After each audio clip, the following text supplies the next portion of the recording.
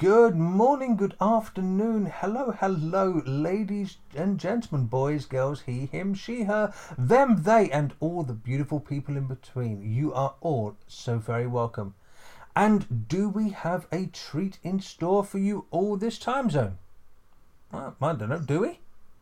Thank you for lending us your ears. We promise not to abuse them too naughtily. This wonderful listener is Creator Chaos. And despite a court injunction and thanks to a reasonably priced lawyer, I am your host, Kelvin Rodriguez. Now, in a break from our normal routine, it gives me no end of ambivalence to introduce all the way from the arse end of nowhere is a man who puts words in an entertaining order and for some reason has a rat fixation, which I am assured is probably not sexual. It can only be Mr. PJM. Peter, welcome. Yeah, thanks for having me. And it's not sexual if it's consensual. Truer words have never been spoken, sir. Now, come with me now, dear listener, as we catapult ourselves carelessly across the pond to the end of somewhere else to meet our elder statesman, the one, the only, Mr. Wait, Kevin. What? Wait. What do you mean, wait? Sorry, you didn't get the memo then? What memo is this? He's fully booked. Peter Hartog's fully... We couldn't get him. What? We couldn't get him. Couldn't get Hartog? No. I was promised a Hartog. No Hartog. I was not willing to pay the agent's asking price. Well, bloody hell, dear listener, I'm sorry about that. We don't have a Hartog. My God. Okay, well, I'm sorry about that, ladies and gentlemen, and thems and theys. We'll move swiftly on, and it is with no end of utter disinterest that I introduce our next guest. With the greatest of pleasure. It can only be our founder, our convener, our leader, and, I'm reliably informed, our fluffy gimp, Mr. Zach. Well, wait. What now? You're not going to believe this. Go on. He's fully booked as well. You have got to be kidding me. You seriously didn't get the memo? Oh, for God's sake, Pete, what are you doing here? I mean, seriously, what are you doing? I tell you what, do you know what? No, you do it. Sorry, I've had enough. Me do it? No, you do it. Sorry, I've had it. That's it. Look, all right. Look, I'm not here to look stupid, mate. You do it. Oh, no. By all means. It's all yours. Go on, sorry. But that's not all. We actually do have someone else, and someone we completely have not stolen from Twitter. She's the author of 2 best-selling fantasy books, an author of a sublime collection of poetry that would make William Shakespeare cry like a puppy dog. It's the one, the only, Miss Abigail Pearson. Hi, guys. Wait, you got Abigail? Yes. Of course he did. I'm here to save the podcast. Well, Peter, I'm just going to disappear now to put a hat on, sir, so I can take it off to you. You got not the A.R. Pearson. Oh, yes. The one and only. Well, smack my bottom and call me Susan. Later. Oh, you tease. Who said I'm teasing? No, you two. Bring the save all the kink for after the podcast. The after hours edition. That sounds like fun. Abby, it is an absolute pleasure, a joy to have you here. Pete, the stage is yours, because the last stage that I was told to go on had a trapdoor with a rope around my neck. Well, we told you to give the kids a show. That wasn't what we meant. I wouldn't mind, but it's my kids that built it. And what a good job they did. Well, I do believe the story was that you were denying them pocket money. Oh, do you know what, sir? I've just realised. We don't have any Americans with us this evening. How am I supposed to plead the fifth? Well, so, Abby, how about you tell us and our listeners what you've been up to recently?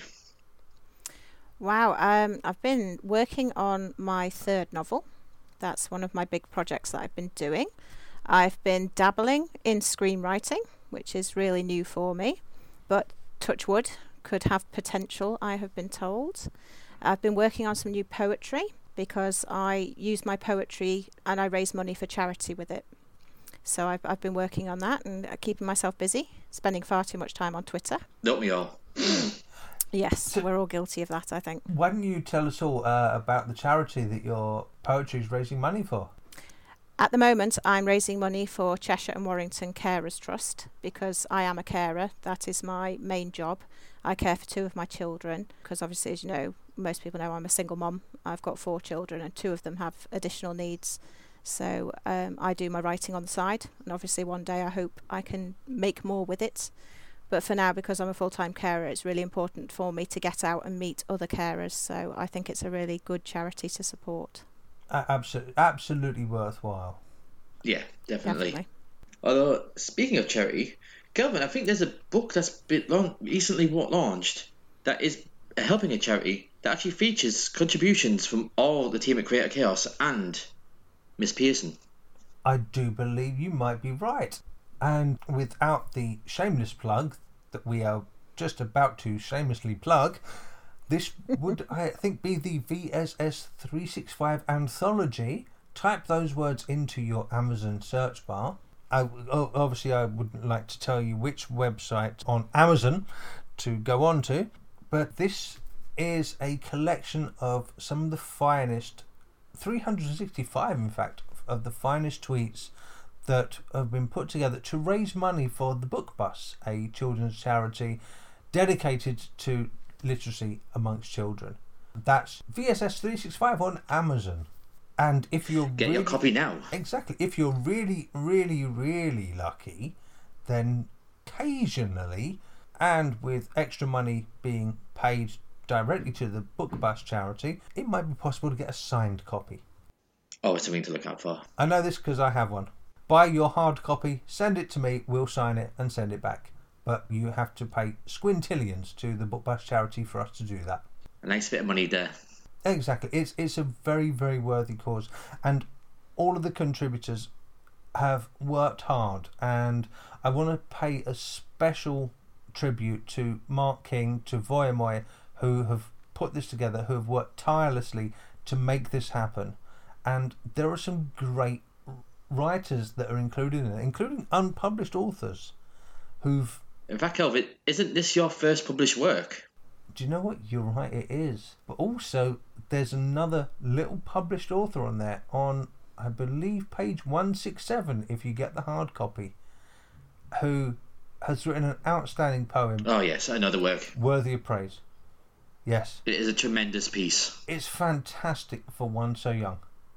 So I would advise everybody, get your copy of VSS 365 Anthology, donate to a good cause, and savour some fantastic writing. Now, I'm not just saying this because I was one of the ambassadors who picked some of the pieces. There is some fantastic work in there. There is writing, there's short stories, all include in the space of 280 characters that will make you think, make you laugh, make you cry.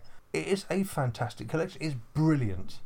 And I'm very proud to have been a part of it. Likewise, I was so proud to have been selected. Yeah, it's an honour. Yes, it's wonderful that Brennan and Riz made it in, and that Abby, that you did too. And you look at some of this and you think, wow, how can you create so much laughter, so many differing emotions in literally 280 characters, including spaces? To do that is no mean feat. And including the hashtags as well. And yes, of course, the hashtag had to go in there as well. It's wonderful, and for such a good cause, I think that this deserves to be Amazon's bestseller. I believe that as well. And I actually hope that we can all work again on more volumes to help generate more money. Definitely. Absolutely. Absolutely. Look, for children's literacy, yes. I mean, the Book Bus does such wonderful work. And despite the words of, unfortunately, here, dear listener, I do have to say that there were some on Twitter who, because VSS 365 has it belongs to Twitter. It's part of Twitter. It's part of the writing community. A very important part. Unfortunately, there were those who called into question how can they put this? They doubted that all of the money would go to charity. And it was very sad that they chose to belittle it and say, no, what's going to happen is the organiser is going to make money off of your backs and off of your writing. That's not the case. The organiser of VSS 365 and the organiser of the anthology actually contacted the charity and then put the charity's bank details into Amazon, so he doesn't even see a penny. It's very noble. Fantastic. And he showed us this, and he showed us step by step the proof that he'd done this. And unfortunately, the person that decided to deride it and put it down, well, I'm sorry, mate, you're wrong. The money is going directly to the charity. I was one of the ambassadors who had to choose tweets. I don't see a penny. None of the other ambassadors who chose tweets will see a penny.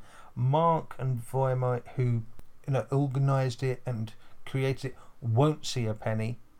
It's all going to the book bus, and I'm so proud that that is happening. And I'm sure if they're calling it into question, they can contact the charity themselves to double check. Oh, absolutely, absolutely. That's how that would love to think that our money is actually making a difference. Yes, to a lot of children out there. Exactly. Yes, it is. I mean, maybe we're not quite in Dolly Parton giving away thousands of books every year, but hey, Dolly, we're coming for you. Yeah. Although, from one shameless plug to another, but before that, I think it's time for an ad break. So stay tuned. Coming soon to a bookstore near you. This Halloween, get ready, because Harvey Duckman is back with new tales of terror. You will believe a rat can talk. A talking rat? Yep, folks.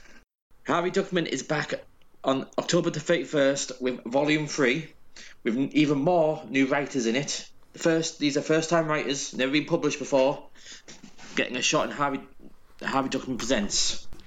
So if you're looking for short, snappy tales of horror, science fiction, fantasy, steampunk, you know where to look, folks. And I can also bring you news that there's also going to be a special Christmas-themed edition out, presumably near Christmas. Not a Christmas edition. And plans are already underway for volumes 4 and 5. Wow, that's fantastic. And here is the best part. Submissions are open for any writer in any of those genres to come and try and submit a short story. The people at Six Element Publishing want to help authors, and this is how they've chosen to do it. The submission guidelines are on the Six Element website under Harvey Duckman, so if you want to have a go, feel free. And now back to our regularly scheduled programming. Oh, thank you for that brief intermission. Abby, I do have a question for you. Okay. Okay, how would you describe your writing? For our listeners who are new to you and have perhaps only seen snippets of you on Twitter, sell yourself. Okay. I would say that I write fantasy fiction. My stories are based around a central character called Jack, and it's following his journey, and I'm making a mess of this, selling myself. So yeah, it's following it. If you like a good hero's tale, but not perhaps your classic hero, he's got plenty of faults, but he's got a good heart. And if you're interested in daring rescues, brilliant sword fights, dragons, fairies, unicorns, bad guys who know how to work their magic, that's the kind of book that I write. Okay, which then, because you're talking about both fantasy and sword fights, I do recall that J.K. Rowling, I think in a tweet at some point, said how hard it is to kill a character, whereas George R.R. Martin, Game of Thrones, just likes to just wipe them out. Where are you between the two? It is really hard to kill the characters, but I will do it if it's going to progress the story. And anyone who's read The Wayfarer's Journeys and listening to this is screaming, going, yes, don't we know it, you evil person. So yes, I will kill characters. You lose quite a few in the first book. No, I won't give any spoilers, no spoilers whatsoever. But yes, people do die, and some deaths are not very nice. As long as it's not the horse. No comment. Yeah. As long as you leave the puppies alone. No comment. I know your bad guy was evil. I didn't think he was that evil. Pretty evil. I think. Okay, now. Sorry. I'm sorry about that. Now, let's go back to the very basic of writing, because you're a fantasy author. We have this. You see that advice popping up all the time. Write what you know. Now, I am assuming that you're not really hanging out with fairies and dragons and people who are whipping swords around, ignoring the obvious innuendo. Where do you get your inspiration from? I got my inspiration from, obviously, reading a lot of fantasy books when I was younger. The first one that I ever read was The Magic Engineer by Elie Modisette Jr. And I always knew from when I was a little girl I wanted to write books. I just thought it was really cool, and I had such a big imagination that I had an imaginary friend. And my imaginary friend was actually Jack, who's the MC in my stories. So it was kind of like I did get to hang around with somebody who wields swords, and I did get to go off to imaginary lands because I spent so much time living in my head. I was away doing these things in these other worlds. So when I was 19, which is when I started to write The Wayfarer's Journey down, and I started that because I got really ill. I was losing my kidney, but we didn't realise at the time. So I had 3 years of my life where I was really poorly and in and out of hospital. So it was a perfect time for me to sit down and write Jack's story, because I felt like it was a really good world and it was good fun, and I really wanted to put that down on paper and also to leave it behind should anything ever happen to me. Okay, so carrying on from that, I mean, let me tell you a short story here. I was part of a writers' forum where writers would write in and say, how would you deal with this? How would you deal with that? And somebody asked, would a dog react to someone who was a werewolf in human form? Of course, great question for fantasy. And so I said, well, if you take the film Wolf with Jack Nicholson, then the horse reacts to him in human form, so yes, they probably would. And somebody had a go at me for... This is absolutely true. It was actually the person who ran the forum had a go at me saying, no, we should only use our real life experiences. Unfortunately, my real life experiences of werewolves are not that great. So that was why I would like to know, why I was asking you, where does your these ideas come from in your inspirations? Where do you take inspiration from? Films. A lot of films, stealing other people's ideas, I guess you'd call that. Watching lots of 80s films, things like The Princess Bride, Krull, Legends. Obviously, the names Jack and Lily, who's my princess, that came from Legend because the main guy was called Jack and the princess Lily, and I really loved that. So that's kind of where the names came from. Books, some of it does relate probably to my personal life, and I've just tweaked it around and obviously turned it into a more fantasy setting. My bad guy, well, yes, he's probably pretty much every ex-boyfriend I've ever had. But a tiny bit more evil maybe, or maybe not. It depends on your point of view. So, and in the second book, certainly my sequel, The Child of Light, Jack goes through a particularly dark patch and he struggles with his mental health, and that is something that is very much taken from my personal life because I also struggled with my mental health. And I wanted to get that down in my story. It might not be particularly a fantasy style thing to write, but it was important to me to include it. So I did a bit of juggling and I put that in as well. Okay, now here's a question that is for both Abby and for PJM. Because you both create fantasy worlds. However, do you hold to some kind of unbreakable truths, such as if you'd include a vampire, sunlight's out of the question? Or do you think, nope, this is a whole new world, I create what I want. I do what I want. There are no laws. Let's start with PJM. I'm definitely the latter there. I mean, yeah, a lot of my stories are based in folklore. I'll try and keep some details of that, but ultimately, if something works better in the value of the story, I'll go that route. Mm-hmm. 'Cause So let's say that Brennan and Riz come up against a werewolf. Do you hold to the canon of it's got to be silver bullets? I probably wouldn't, because it would be more of a thing that Ben would probably say, "Oh well, we got silver bullets," and then Riz will probably just turn around and say, "What the hell do you think you're doing? That's just the movies, you prick." Yeah, exactly. And then just Cameron? try and handle it his way. So again, with vampires, sunlight or garlic or things like that. And what about you, Abby? Do you hold to any kind of the traditional ideas, or is it, this is my world, I make it up, I do what I want? I do like to think that I do what I want. I suppose in terms of my writing, I don't break too many of the rules, but it is very much as I want it. So if I want my dragon to breathe fire, it'll breathe fire. If I don't, it doesn't.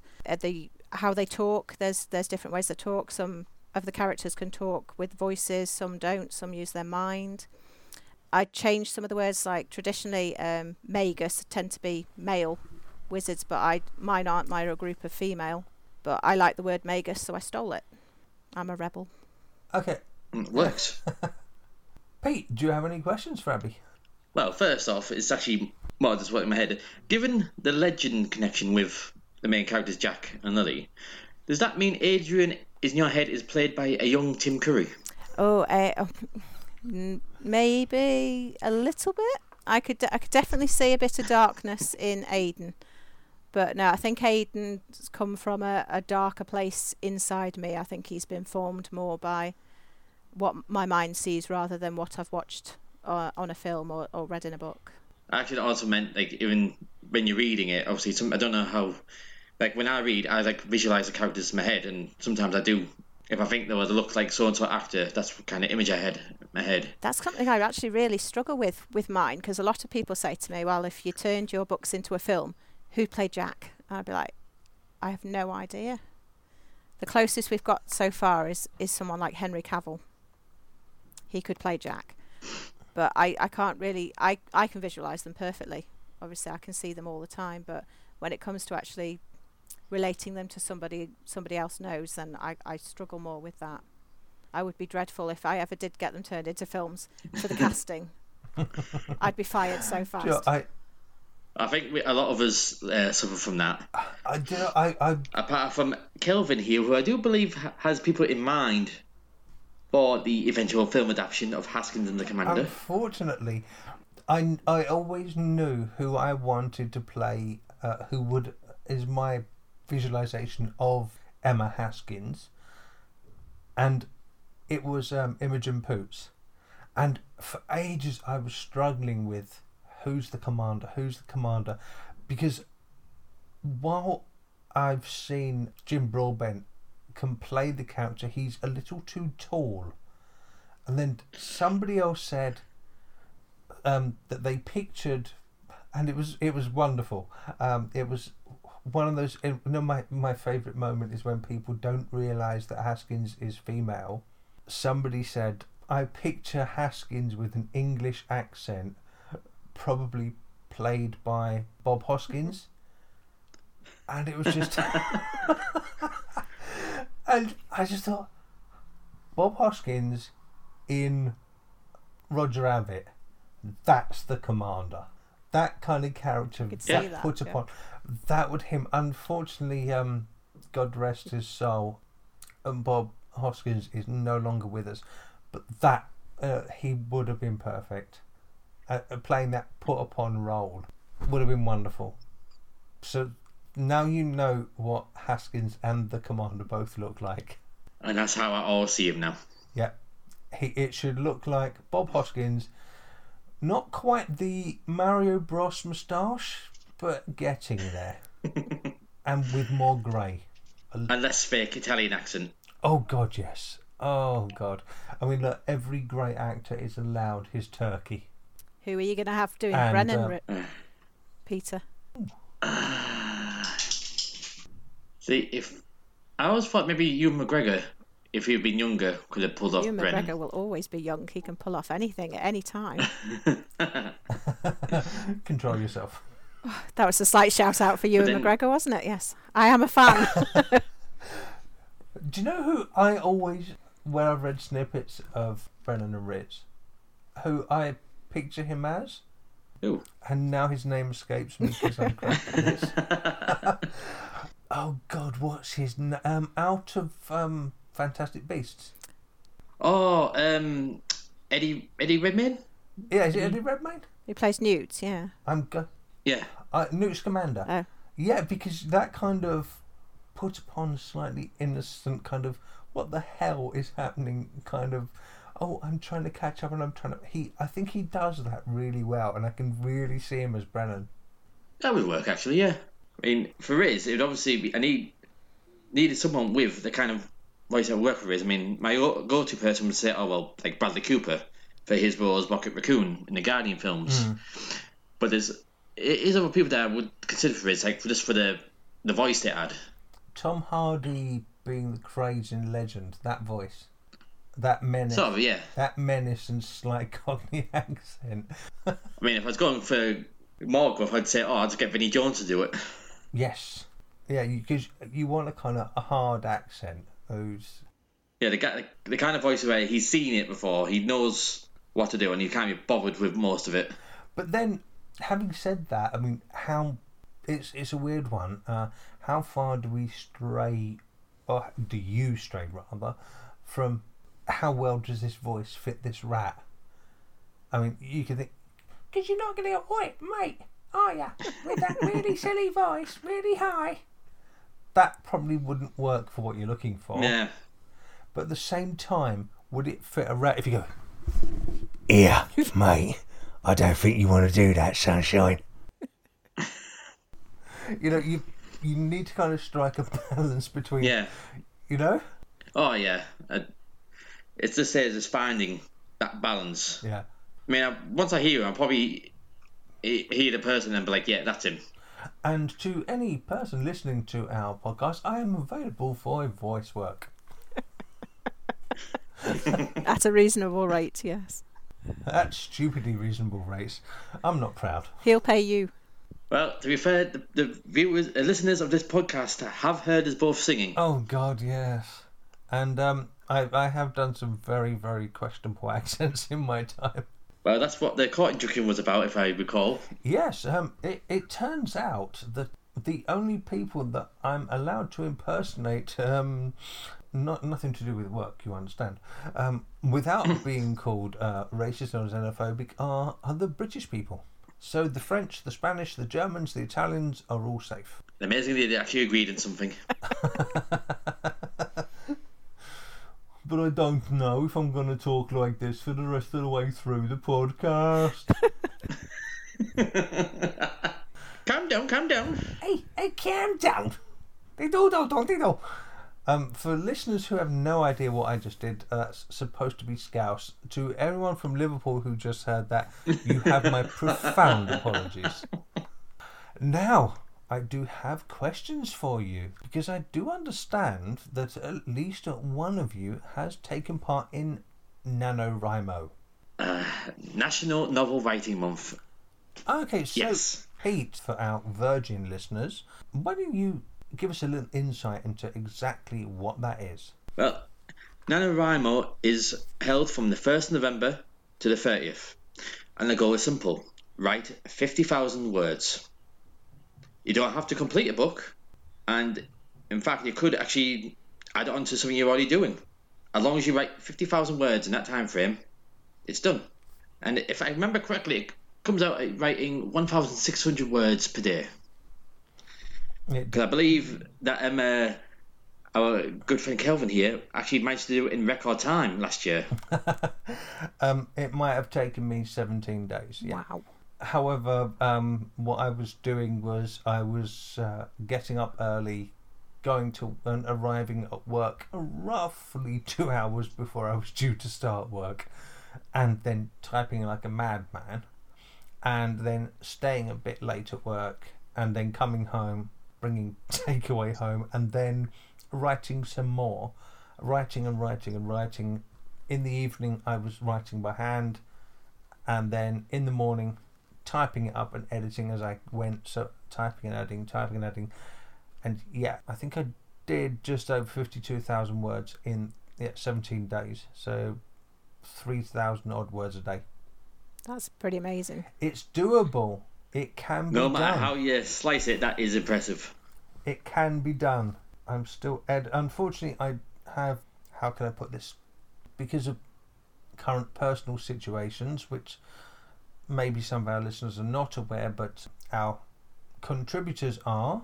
I have been very, very caught up, and I now do realise it's now a year since I wrote that thing, and I still haven't finished editing it, and that's awful. But for everybody considering NaNoWriMo, absolutely go for it. Okay, now I'm going to try and find where I put all the other questions. Now, these questions come from somebody who is considering NaNoWriMo, and this is from @JanaLynn_Jenkins. And Abby, have you had a go at NaNoWriMo? I haven't, because I came onto Twitter last year in sort of August, so when it came around, I didn't really know anything about it, and I was so busy launching the Wayfarer's Journey, I didn't really have time. But I'm quite keen, not committing myself just yet, but I might give it a go this time. Well, this will be my third year. Show off. Then, Mr. PJM, you are our scribe for this, and therefore, sir, you are the fielder of questions. Okay. Question 1 from JanaLynn_Jenkins is 1. How should I write for NaNoWriMo? Microsoft Word, Google Docs, or do you have to have some kind of special software? You can write on whatever program you feel comfortable on. You don't have to have any special software. If you're really determined, you could write it by hand, but then you would be left counting each word by hand. So using a computer program like Word or Google Docs is perfectly fine. There's no certain one you have to use. Perfect, thank you. Question 2. Do you only turn in a daily word count, or do you have to have outlines, etc., plots and all that sort of backup stuff, and upload them? All you got to turn in is how many words you're at, and you can do it any amount of times a day you want to do it. So if you do a short writing session per 100, you can slap that in there and keep going every 10 minutes if you really want. Or you can wait till just before your clock goes to midnight, put in your day's word count, and then be done with it till the next day. So you're saying we could just... I mean, I've done this, but for the benefit of our listeners, so what you could do is you type out everything for that day, copy the whole lot and paste it in for a daily word count, or you can copy and paste as you go. Yeah. In fact, you don't need copy and paste. If you just go, if you're using Microsoft Word, you just go to your word count and then you just put that number in the screen. So you don't actually have to upload your writing into the website. The only time you have to do that is on the final day when you want to confirm, because they need to run it through their word check just to make sure nothing dodgy's been going on. Right. But that's all it is, and it gets destroyed afterwards, so they don't keep anything. Which brings us very handily onto the third question, because obviously there will be some people who are worried about copyright theft. What do they do with your work at the end, since essentially you've given them an entire book? They don't do anything with it. That book is yours. And it's as simple as that. You put the book into the final word count, they give you it, and then that's it. That's all they do with it. They don't store it. They don't keep it. It's not a rip-off where there's some dastardly publishers who are going to hand it off to some ghost writers to beat you to the punch. No. Well, thank you very much. If, dear listener, you do have any questions about NaNoWriMo, both PJM and myself have completed NaNoWriMo, and we would be happy to answer any questions you have. Of course, by the time you listen to this, you're going to be about halfway through the month and you really need to get your skates on. Yeah, so the question will be then is, why are you listening to this when you should be working? The best question that could possibly be asked. So let's get back to some writing. Abby. Hello. What have you got next happening for Jack? At the moment, I'm working on a prequel. So we've gone back slightly in time for something that he discusses in The Wayfarer's Journey about his past life, because he used to be a soldier in his old city of Sanalo. So the prequel I'm writing is covering that time period and a war that he had to fight in at that time. Mm-hmm. Any plans from Jack to ever meet Riz and give him a big kick in the knackers? I think it'd be great fun if Jack and Riz met up. Poor Brennan. Poor Brennan, that's how I'll say it for that. Because I know that one of our dearly missed Americans has talked about how much fun it might be for Riz and Haskins to ever meet or ever be in the same room. Well, what? And what about yourself, Pete? Where are Brennan and Riz going? Well, without giving too much away, Harvey Duckman. Hopefully, within the next week, the prequel novel, A Boy and a Rat, will be finished. Then, my slate is clear for NaNoWriMo, in which I'll be doing Valerie's novel. Which will please one of our co-hosts who can't be here today. One of our American cousins. Who is her biggest fan. Mm.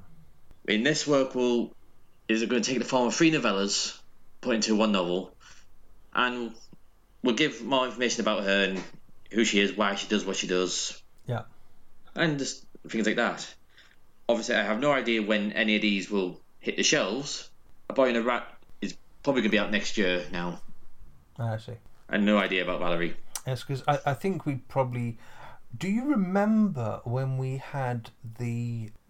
did the All About Me, when it was my turn?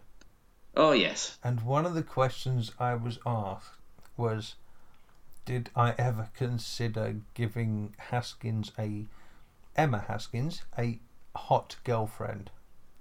Just to see the commanders, just see how the command, because he's very staid and very straight-laced and very old-fashioned, just to see what he would do. And I was very, very tempted just to say, hey, let's do a Valerie Haskins Sapphic crossover. Mainly because Hartog's head would have exploded. God, his family would come after us and sue us. But on purposely releasing a book we knew would get his blood pumping. Yes. He's going to need to breathe into a bag. A lot. The bag will burst. Yeah, we're going to have to stock him up on brown bags. On which bag? Sorry. Well, he's already fallen out with me Okay, because I've read A Boy thanks. and a Rat, haven't I? So I know more than he does. Yes. To listeners, Abby is actually my beta reader for A Boy and a Rat. And she's been there every step of the journey with me. And she's patiently waiting for the conclusion. Not so patiently. And has been giving me lots of... has been giving me lots of helpful feedback to help make the book better. And lots of threats of duct tape. If you don't hurry up. Yes. Well, now, you see, guys, what I'm doing is... You can both see my hands. I'm not doing that. While we're talking, I'm just looking over at my film collection, which is stupidly large and unfortunately neglected at this moment. So I would like to know to what extent, because I am a massive, massive film fan, I have a stupidly large collection. It would take me far too long to actually get through everything. But my question is this, for both of you. To what extent do you think film and popular culture influence your writing? Could you say, I take a lot from this film? I know you, Abby, you already mentioned Princess Bride. I did, yes. I loved The Princess Bride. It's such a great film. But do you borrow elements from other movies? I do. I think probably more then I realise when I read back through my writing, I'm like, oh, that line, I know where that came from. I've stolen that from this film. Mm-hmm. Or, oh, that character's acting like this because of somebody out of another film. Obviously, I'm not going to say who because, I'm done for copyright, but yes, definitely. No spoilers. Yes, no and I've got to be so careful because you guys haven't read my re- book, so I can't say anything. Peter's like 11 months in, and Yes. I don't even know how far he's got with it yet. So I once I tried to write a serious book, and I can cringe and bite my wrist for what I wrote. I borrowed a line from the film Shawshank Redemption of I wish I could say that was true, but life is no. And I pretty much ripped it off verbatim.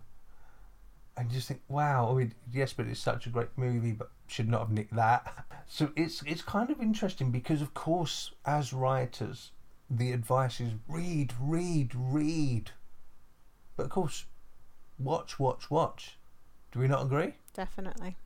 Yeah, people can take the inspiration from anywhere, and we shouldn't look down on them for it. Yeah. You don't have to be well read to write. But it helps. It does give you the tools. Yeah, I can agree Well, with not that, to but be my well read, but main thing is more imagination. No, absolutely. We should read because it shows us our craft, and equally, bad writing can teach us just as much as good writing. Hello, E.L. James. Yes, we're talking about you. But bad writing can teach us what to avoid as much as good writing can show us that's what we do. And then the same with films. You can watch a film and think, that was great, that was brilliant, and you can think, this is how I can this is how I can structure the way I'm going to work and the way my book is going to work. And the same with bad. That you can look at a bad film and think, Jesus, somebody wrote that? I mean, with films, I've always put them in the categories of like films I love, films that are guilty pleasures, and then the films that the worst because they do the most cardinal sin and they bore me. Even a bad film, if it entertains, it's done its job. Mm-hmm. Where do you stand on that? There are some types of films which would be bad films, but then there's something about that film, maybe one actor or one moment, which elevates it out of just awfulness or even mediocrity, and you think that would have been absolutely awful but for you. Yes, Alan Rickman, Prince of Thieves, I'm talking about you. I love that film. Did I say that out loud? Yeah, Sorry. Alan Rickman. Shut up, Abby. You're slating all your favourite films here. Yeah, but Alan Rickman is the way he plays that role. He was amazing. It couldn't have been anyone else but him. It's a masterclass in stealing a film, because without him, that film is so god awful. But he makes it, and he elevates it out of the dross that it is. I mean, there's obviously a film that's well known on the internet that it's only got popular because of how bad it is, and that's The Room. Yes, and that film was so bad they made a film about making that film. Yeah, The Disaster Artist. Yes. But then you get these films where, and this is the thing. Remember, I mentioned earlier about the werewolf, and I mentioned a movie, and somebody said, no, you shouldn't be using Hollywood rubbish. You should be talking about real life experience because, of course, werewolf. And so I referenced the film The Wolf, but good films, bad films were all actually written because they've got screenplays. They all come from writing, even as bad as they are. So now I'd like to put you both on the spot. Okay. I would like our listeners to take a moment to think about this as well. And in the comments, in the replies, we would love to hear you tell us your answer to this question. Your own personal opinion, please, lady and gentlemen. The worst movie ever made. Oh, Oh. What for you is just an abortion smeared onto film? Now that is a tough question. That really is. I'm just trying to think. It's like saying, what's the worst book ever written? And yes, you can answer that one, dear listener, as well. So I honestly can't think right now. One will pop into my head the minute we finish recording. But of course. See, I can think of some. One is, I don't know how many people actually even heard of it, but the very first movie adaptation of The Guyver. Oh. It released low-key. Mark Hamill was in it, which when I first heard about it, I was like, oh, he's in it. This should be entertaining. Mm-hmm. Spoiler alert, he gets turned to a cockroach and dies. And the acting is god awful. The only decent thing about it is the effects. Mm. And the fact that must have made some money to get a sequel greenlit, which was actually way better. And the other one is a George Clooney flick. I'm trying to remember to get the name right. Solaris? Oh, yes. Solaris. Yeah. Oh yes, I think I've seen that was one. not. That's not the. My word, I fell asleep. And there's only been one other film that did that to me, and that was Transformers: Dark of the Moon. Oh. Not seen that one. I have to admit that I fell asleep watching Star Wars: Phantom Menace in the cinema. You really didn't like And I was on a date as well. it. Oh. Now, the only way And that'd be she more funny elbowed is if me in it, the ribs you, and told me I was snoring. Oh dear. No. And it would embarrassing. be funny if you said that she was asleep as well. But I do have my opinion, and this is the hill that I will stand on. Do you remember PH's rant on Star Wars? Yes. This is I the think hill. everyone has that. I will die on this hill. The worst movie ever made is the film adaptation of the game Street Fighter. Not seen it. It was so. If I include the words, and it's just 4 words. The first one is starring. The next 3 are Jean-Claude. Oh no, hang on, that's 4 words. Yeah, Jean-Claude Van Damme. So 5 words, starring Jean-Claude Van Damme. That tells you all you need to know. Kylie Minogue was in it. It is honestly I resented the time I spent watching that. And to make it even worse, and what really, really upset and pissed me off about that film was shortly afterwards, Raul Julia, who's a fantastic actor and who played God knows what name the bad guy is in that. I can't. Oh, it's M. Bison. Bison. He died shortly after of a heart attack. He checked out on that film. Gomez Adams checked out on that. Kylie Minogue's acting is so wooden, you think that when she first appears, somebody's thrown a chair into the room. Well, if I remember correctly, she didn't do anything much after that, apart from like one Doctor Who episode. Yeah. Trust me, it is the worst thing I have ever seen. That is the hill that I will stand on. The worst movie ever made. See, for me, that is just a guilty pleasure. It's not, I'm never going to say, oh, well, this movie's awesome. Because it's not. It bears very little resemblance to what it's actually based on, other than using the names. Mm. I mean, it was Americanized by the fact that they took one of the side characters and said, oh, well, he's an American. He's the main character now. Mm. Abby, any films that you watched and wished you never did? I do remember watching, it was supposed to be a horror movie, and I think it was entitled The Doll.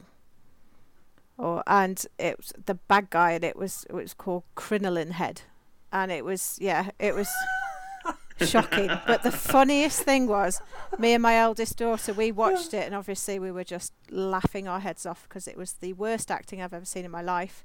The bad guy started out as a white child, and then he grew up into a very big black man. It was amazing. As you do. Yes, it was really, really bad. But one night we thought for a laugh we'd put it on, and my friend came round called Paul, and he's jumpy at everything. So we were like, we've got this fantastic horror for you to watch. Oh, it's fabulous. Oh, get ready. It's really scary. He jumped like a little girl through the entire thing, and we were just dying. I threw slippers at him, and he was leaping. Oh, I was just like, are you serious? I was like, this is the worst thing you could ever possibly watch. Oh, it's a good thing you never put on like Paranormal Activity. The Paranormal Activity was way better than this, believe me. Honestly, I had lines like, I think you're crinoline head. It was like, oh my goodness. Oh. Yeah, it was really, really funny. I was just so annoyed I'd paid $5 for it in Asda. I was like, oh dear. Oh. Okay. There's a lot of movies like that, because look at the Sharknado series. But that's kind of, they're taking the piss out of themselves. You know, they're being ironic that this is so bad it's good. You know, I'm talking about so bad it can't even be that bad it's good. It's worse than that. Spawned a whole generation of films like it. Like the one with the Nazis on the moon.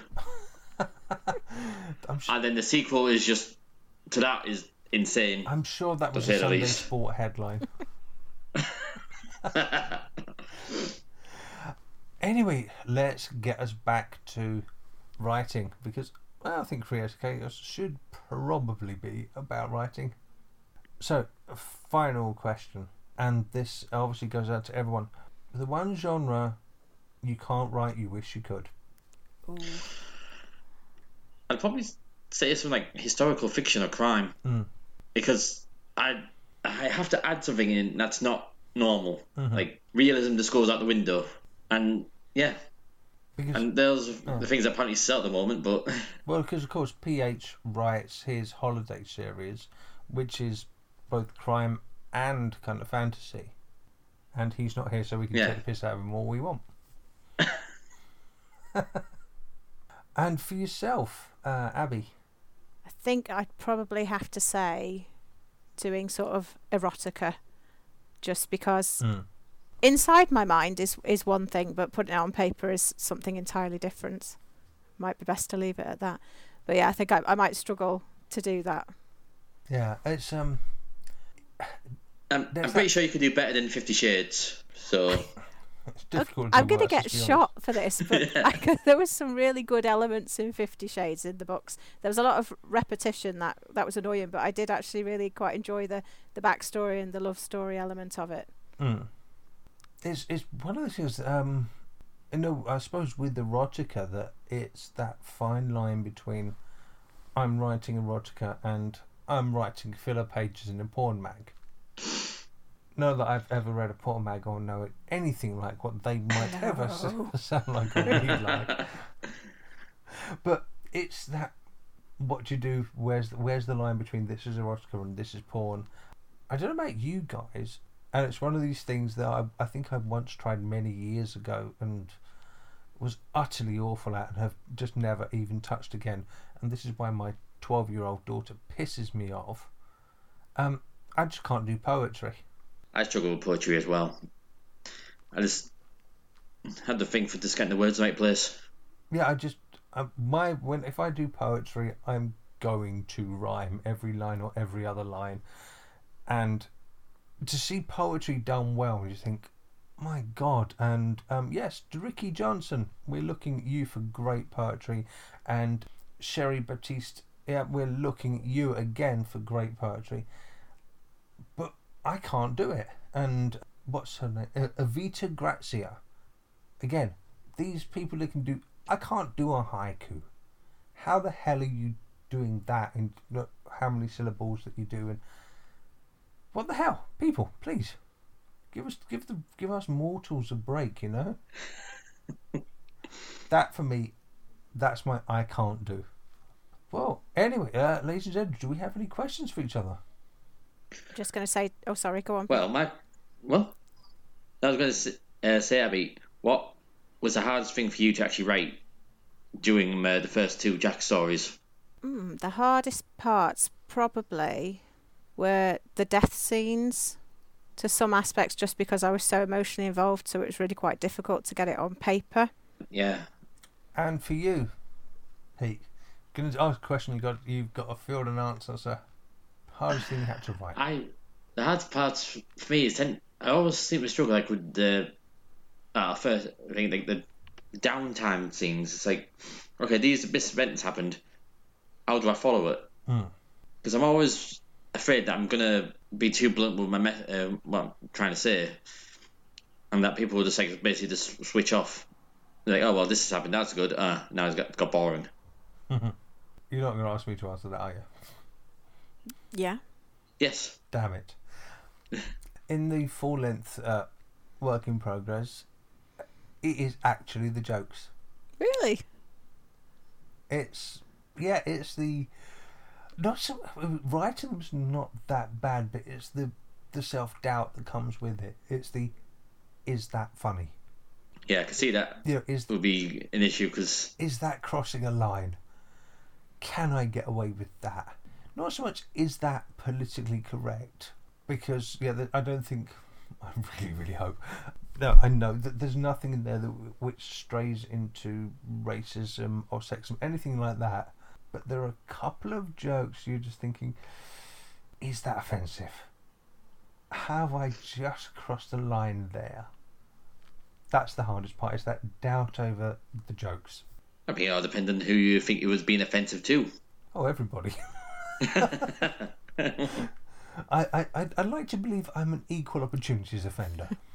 Best way to do it. Yeah, I'll just piss you off. Doesn't matter what your race, religion, sexuality or gender is. I aim to piss you all off. And anyway, on that rather disturbing note, ladies and gentlemen, boys and girls, thems, theys, this and thus, thank you so very much for listening in. We have been Creator Chaos. Peter James Martin has been... Me. He has indeed. Abby has been... Me. She has been so very wonderfully, and thank you for being so very wonderfully you and being such a lovely guest. It's been an absolute joy to have you here. Thank you for having me. You are so very welcome. You're welcome anytime. I have been a very poor approximation of me, and I will attempt to do so again. Thank you very much, and good night. Good night. Good night, everyone. Creator Chaos is held under a Creative Commons license, meaning if you wish to use or share any of what you've heard, all you have to do is give recognition to us, the creators.